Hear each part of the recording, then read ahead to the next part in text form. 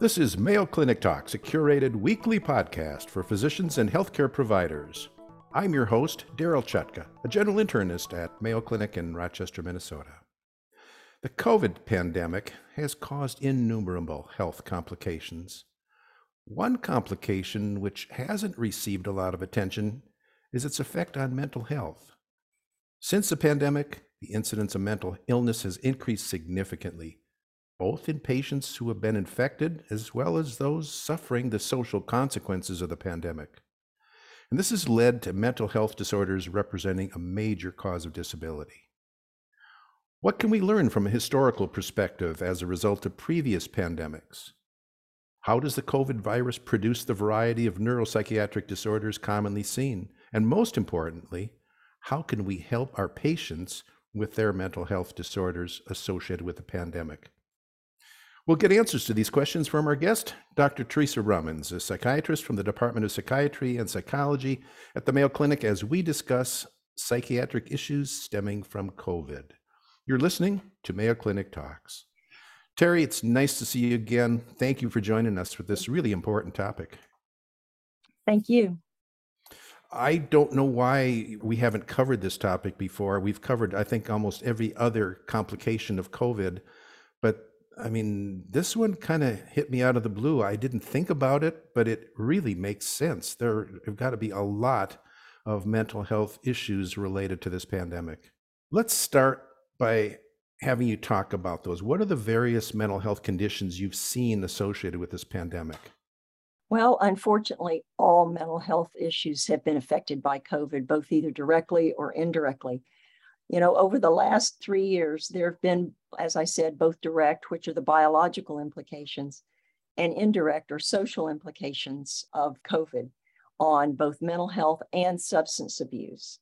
Those that have pre-existing mental health conditions, whether it's depression, anxiety, or more severe bipolar disorder or schizophrenia, actually are more predisposed to developing COVID, in fact, than somebody without these conditions. And those that even have the less severe psychiatric problems still can have lingering COVID problems, much more so than individuals who didn't have those beforehand. But COVID also will affect people from a mental health standpoint, even when they had no pre-existing mental health conditions or substance abuse issues at all beforehand. And that's what has led us to learn actually a lot about mental health that we haven't really been appreciating before. We'll talk about the seriousness of this problem. Very costly. Talk about the direct and indirect costs of this. Oh, absolutely. You know, over the years, the mental health and substance abuse problems is rising dramatically. And now 1 in 3 people will either have a mental health issue or substance abuse. So frankly, you yourself or one of your family members or a very close friend has a mental health or substance abuse issue. And if you say, oh, no, that's not true, it's because you just don't know, because it is extremely common. Even back in 2013, when they were really looking at the costs of mental health and substance abuse in terms of medical care, institutional care, loss of income, decreased work output, they found that it was higher than any other medical condition, and that includes heart disease and cancer, but it has not gotten the attention that it deserves. Since COVID-19, these costs have only risen to in the trillions of dollars. This is a worldwide program. This is not a United States of America only program. What we found that governments around the world are only spending 1 or 2% of their healthcare dollars on mental health and substance abuse problems. Half the world's population have only one psychiatrist per 200,000 people. And they have even fewer opportunities to have the psychotropic medications that are needed to treat the illnesses that develop. As a result, only of about 30% of people who have a mental health or substance abuse problem actually get help. Is this a bigger problem for those who have had pre-existing mental health disorders? I think that that's probably true, but I think that it's now affecting many more people who didn't have them even before the pandemic started. Mm-hmm. But yes. Okay. Yes, so it is affecting those more. Can we learn anything from the past? There have been other major viral epidemics, pandemics.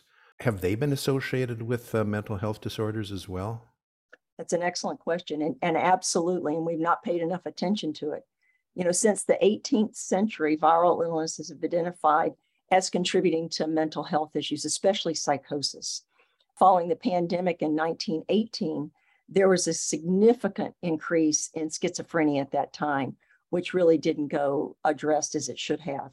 50 years later, as they followed these people who were ill, not the ones with psychosis, but that had had the viral illness but had survived, they found that there was an increased percentage of those individuals that were having neuropsychiatric problems, primarily Parkinson's disease, but Parkinson's disease with depression or psychosis.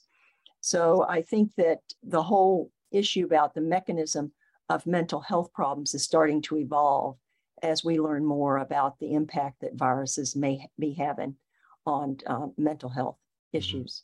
This is really a two-pronged problem. We've got the direct impact of COVID on mental illness, and then the indirect of the social consequences of dealing with the pandemic, the social isolation, the masking, so forth.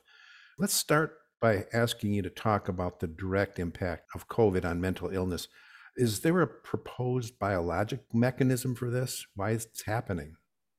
Right. That's an excellent question, too. And I think our knowledge is growing by the day. And hopefully over the next decade, we'll learn a lot more than we really appreciated in the past. But what we know so far is that the viruses absolutely do impact the CNS tissue directly.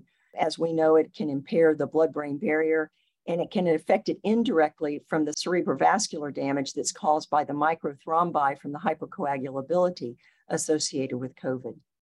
But the virus itself can cause inflammation of the brain and other body organs, as we already know. And this can produce secondary CNS toxicity, especially through cytokine storms activating microglia and astrocytes. This may not be a fair question because this pandemic is only 3 years old, but do we know the long-term consequences of this? Do these patients get better? Is this a persistent problem? Are they more prone to have this happen again because of the virus? We are learning day by day. I think that some people do get better, and some people, unfortunately, are actually getting worse. One of my colleagues right now is actually studying the implications of COVID from a neuropsychiatric standpoint. And the studies are now starting to come out, not just from her, but from others, showing that it may lead to earlier dementing illnesses.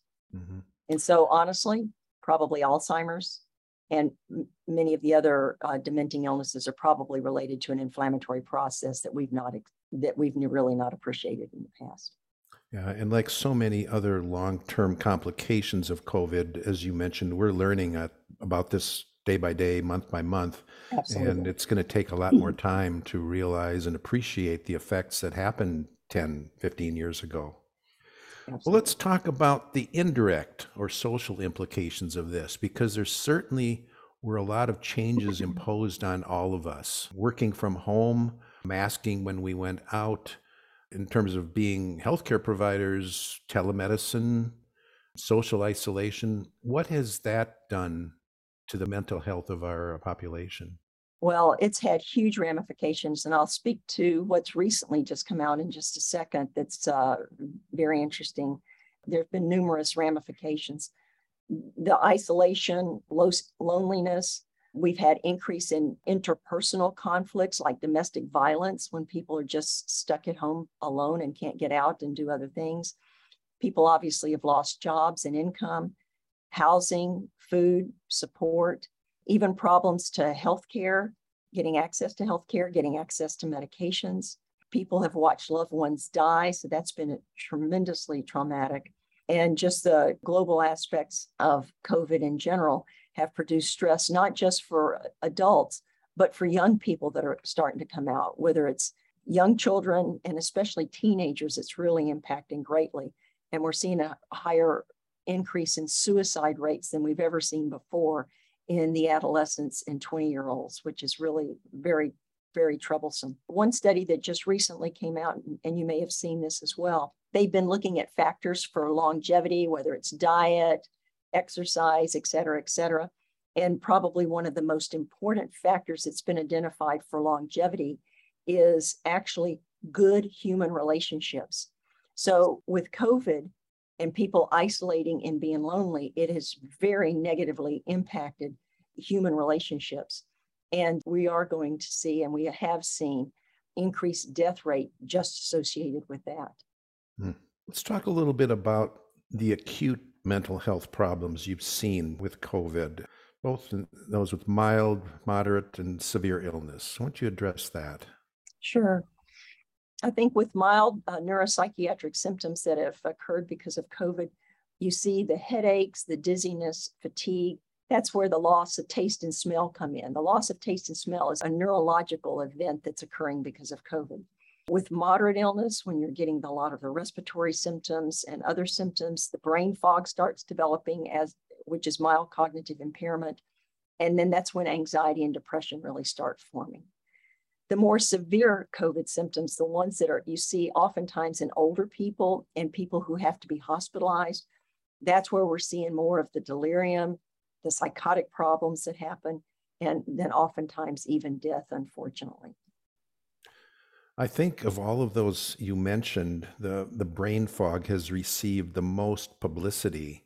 Do we know much about that? I had some patients early on who had brain fog, and some of them had it for months, and I don't have follow-up to know how many of them had resolution of their brain fog symptoms. Do we know that? Is this a temporary thing, or is it permanent in some? It's both. That's what my colleague, who's one of the neuropsychiatrists, are following these people who come in saying that they have brain fog and they're having some cognitive difficulties. They're being tested right then, and then they're being followed. So 5-10 years from now, we'll have much more data on what are the ramifications for these individuals. But there are some people, unfortunately, who are already being identified as having these symptoms actually even progress to early stages of dementia. So this pandemic may give us some information that we have no clue about right now, especially if we're going to see a lot more problems with dementia in the future. Absolutely. Let's talk a little bit about the long-term or the lingering neuropsychiatric symptoms related to COVID, both for those who had the direct problems from infection and those who had the indirect. Well, currently the data stands that what we see is that probably about a third of the people who get COVID and are basically able to be maintained as outpatients will have lingering symptoms. And about half of the individuals who get severe symptoms and have to be hospitalized will have basically the lingering symptoms. And what they found too is many of these individuals have reduced brain volumes that can be then associated with the memory and emotional state they have. The lingering symptoms that have really come to the forefront are the ones that we've been talking about already.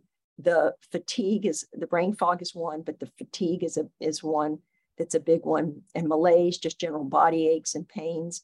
But then the secondary forms are going to be the mild respiratory, chronic coughing, some breathing difficulties, can also be the lingering direct symptoms from COVID. And hopefully many of these individuals don't go on to progress to have further medical problems, but this is yet to be found. Mm-hmm. I would think that as this pandemic unfolds in front of us, we would be having less indirect issues since we don't tend to be in isolation anymore, and many of those restrictions have been relaxed. Some of the newer strains seem to be less virulent, but maybe more contagious. Do you think you're seeing as many mental health problems in those who have recently acquired this virus versus those in the initial pandemic? That is a very good question, and I don't know that I've got the answer to that. I think that I'm seeing a lot of individuals who've had COVID last year in 2022 and have lingering symptoms. But of course, I'm seeing the individuals who have been identified with problems that aren't coming to us. How that relates to the overall number of individuals who have had COVID is unclear. I do know that the individuals who have been vaccinated have a lot less symptoms. They still get symptoms, but the severity of the symptoms is less for those that have been vaccinated. Are you talking about the mental health symptoms or just those symptoms? two? Okay. Those two, especially the severe brain fog. Okay. Well, let's change directions just a little bit. Talk a little bit about the effect that COVID has had on alcohol and other substance abuse. The biggest impact that COVID's had on alcohol problems is probably more associated with what we call the indirect or the social implications. When people are sitting around at home and have nothing to do, they start opening the bottle and drinking a lot. Even in March of 2020, they found that the alcohol sales had increased nationally from March of 2019 by 54%. And especially online sales where people were ordering it and having it delivered at home increased by 262%. So the alcohol issues have skyrocketed. And you're reading almost every day about the opioid epidemic. And that too has continued to increase dramatically. There were 90,000 overdose deaths in 2019, and there were 100,000 overdose deaths just last year.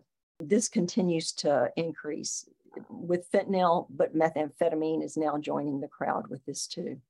So I think that all of the drug problems, including marijuana, are right up there and increasing dramatically since COVID came into being.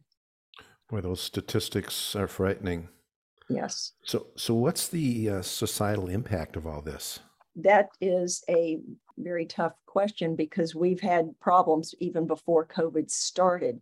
And back in 2016, when we look at the data that was even kind of ignored then, nearly 50% of the homeless had major mental health or substance abuse problems. Now in 2020, we're finding it's somewhere between 60 and 70% of the homeless are dealing with mental illness and or substance abuse problems. With the downfall of all of the state psychiatric hospitals, which was a huge mistake, these individuals are either going to the streets or now they're going into the jails.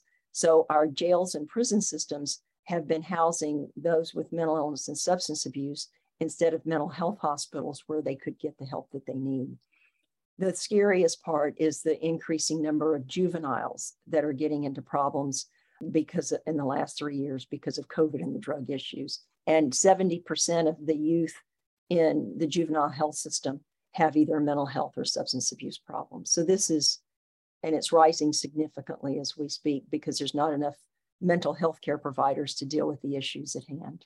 Right. Well, you've outlined the problem nicely, and it's obvious we don't even know all the implications of this. It's going to take much more time, but it does appear that COVID is going to remain with us.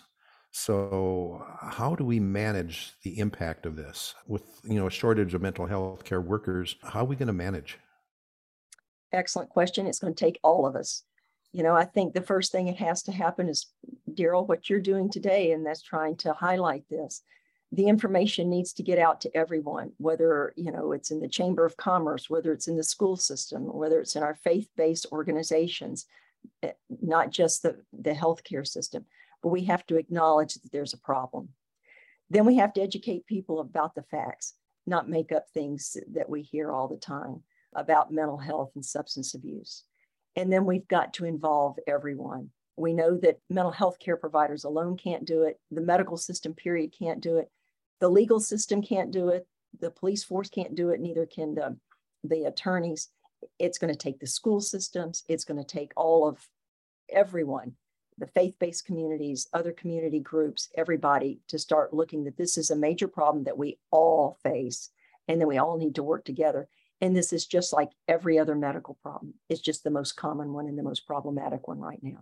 And this isn't because you're a bad person or you've got some problem that you should just pull yourself up by your own bootstraps any more than you'd say that to somebody who has rheumatoid arthritis or diabetes. Yeah. And to make the problem worse, I think society and the population is getting tired of hearing about COVID. They're tired of masking. They're tired of social distancing. And that's going to result in more infections in the future. We're not getting the near number of patients vaccinated as we did in the past. So this may become a bigger problem than we even have now. Yeah, that's a very good point, because it may be other infections that start coming our way. Well, Terry, you've given us some really eye-opening information. Can you summarize our discussion by giving maybe 2 or 3 key points on the impact of COVID on mental health?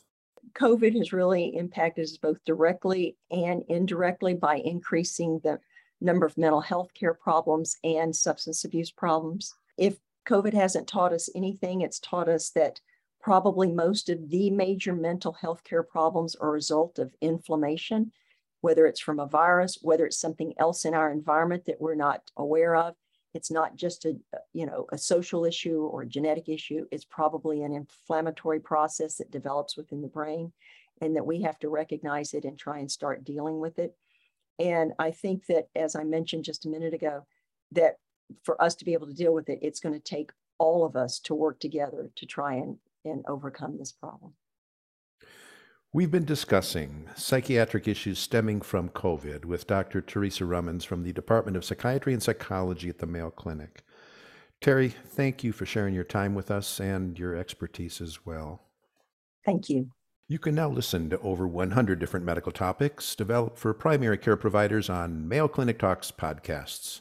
Find them at ce.mayo.edu or your favorite podcasting app. If you've enjoyed Mayo Clinic Talks podcasts, please follow us. Stay healthy and see you next week.